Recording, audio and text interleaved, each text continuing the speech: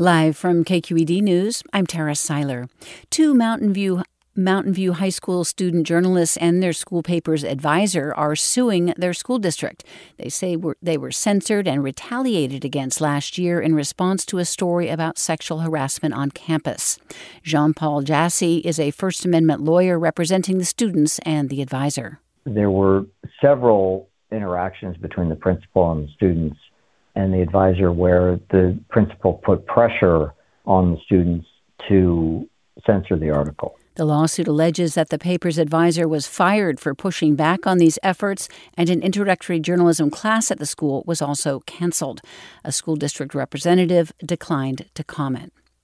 Sonoma County is offering residents free wildfire risk assessments. With more on that program announced today, here's KQED's Danielle Venton. As part of its climate adaptation program, Sonoma County is partnering with the company Madrones Wildfire Defense to offer free evaluations of wildfire risk.